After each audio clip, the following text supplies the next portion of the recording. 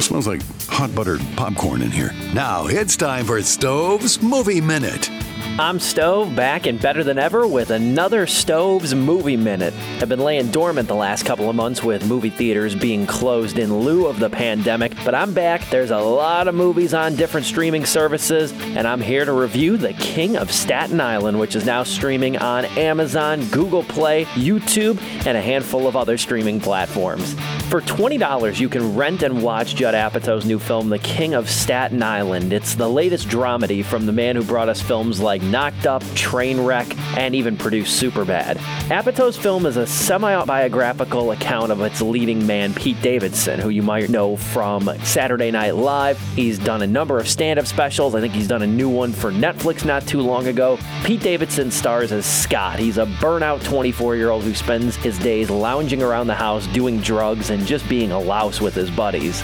He's never fully gotten over the death of his firefighter father when he was only a child, and seeing his mom, played by Marissa Tomei, start dating again, and his sister, played by Maude Apatow, go off to college makes him uneasy. He's intimidated by those around him forging a better life for themselves while he is stuck in neutral. Scott begrudgingly begins to bond with his mother's boyfriend, played by comedian Bill Burr, who is too a New York firefighter like his father was.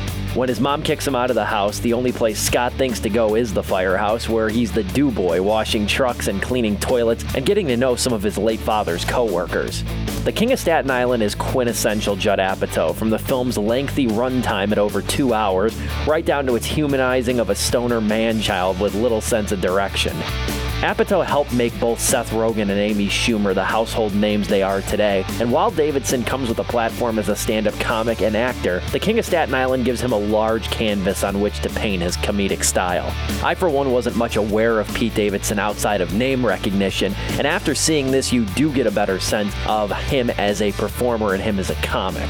There are many tangents in the film as it's chock full of supporting characters, such as Scott's sometimes girlfriend, played by Belle Powley, and the flourishing new relationship for Scott's mom. These narrative threads don't feel as natural, but instead perfunctory. Apatow, Davidson, and Dave Sirius's script appear to try and reflect the urgency or lack thereof had by Scott, and that makes for an occasionally overlong, wayward film, even if some of these narrative tangents are compelling, at least on the surface. That said, the supporting characters such as Marissa Tomei, Bill Burr, and even Steve Buscemi do a fine job at elevating the material along with Apatow, who gives Davidson a lot of room for his shtick to work. I give The King of Staten Island 3 out of 4 stars. Again, you can check it out over on Amazon Prime Video, Google Play, YouTube, and a number of other streaming services for $20 to rent.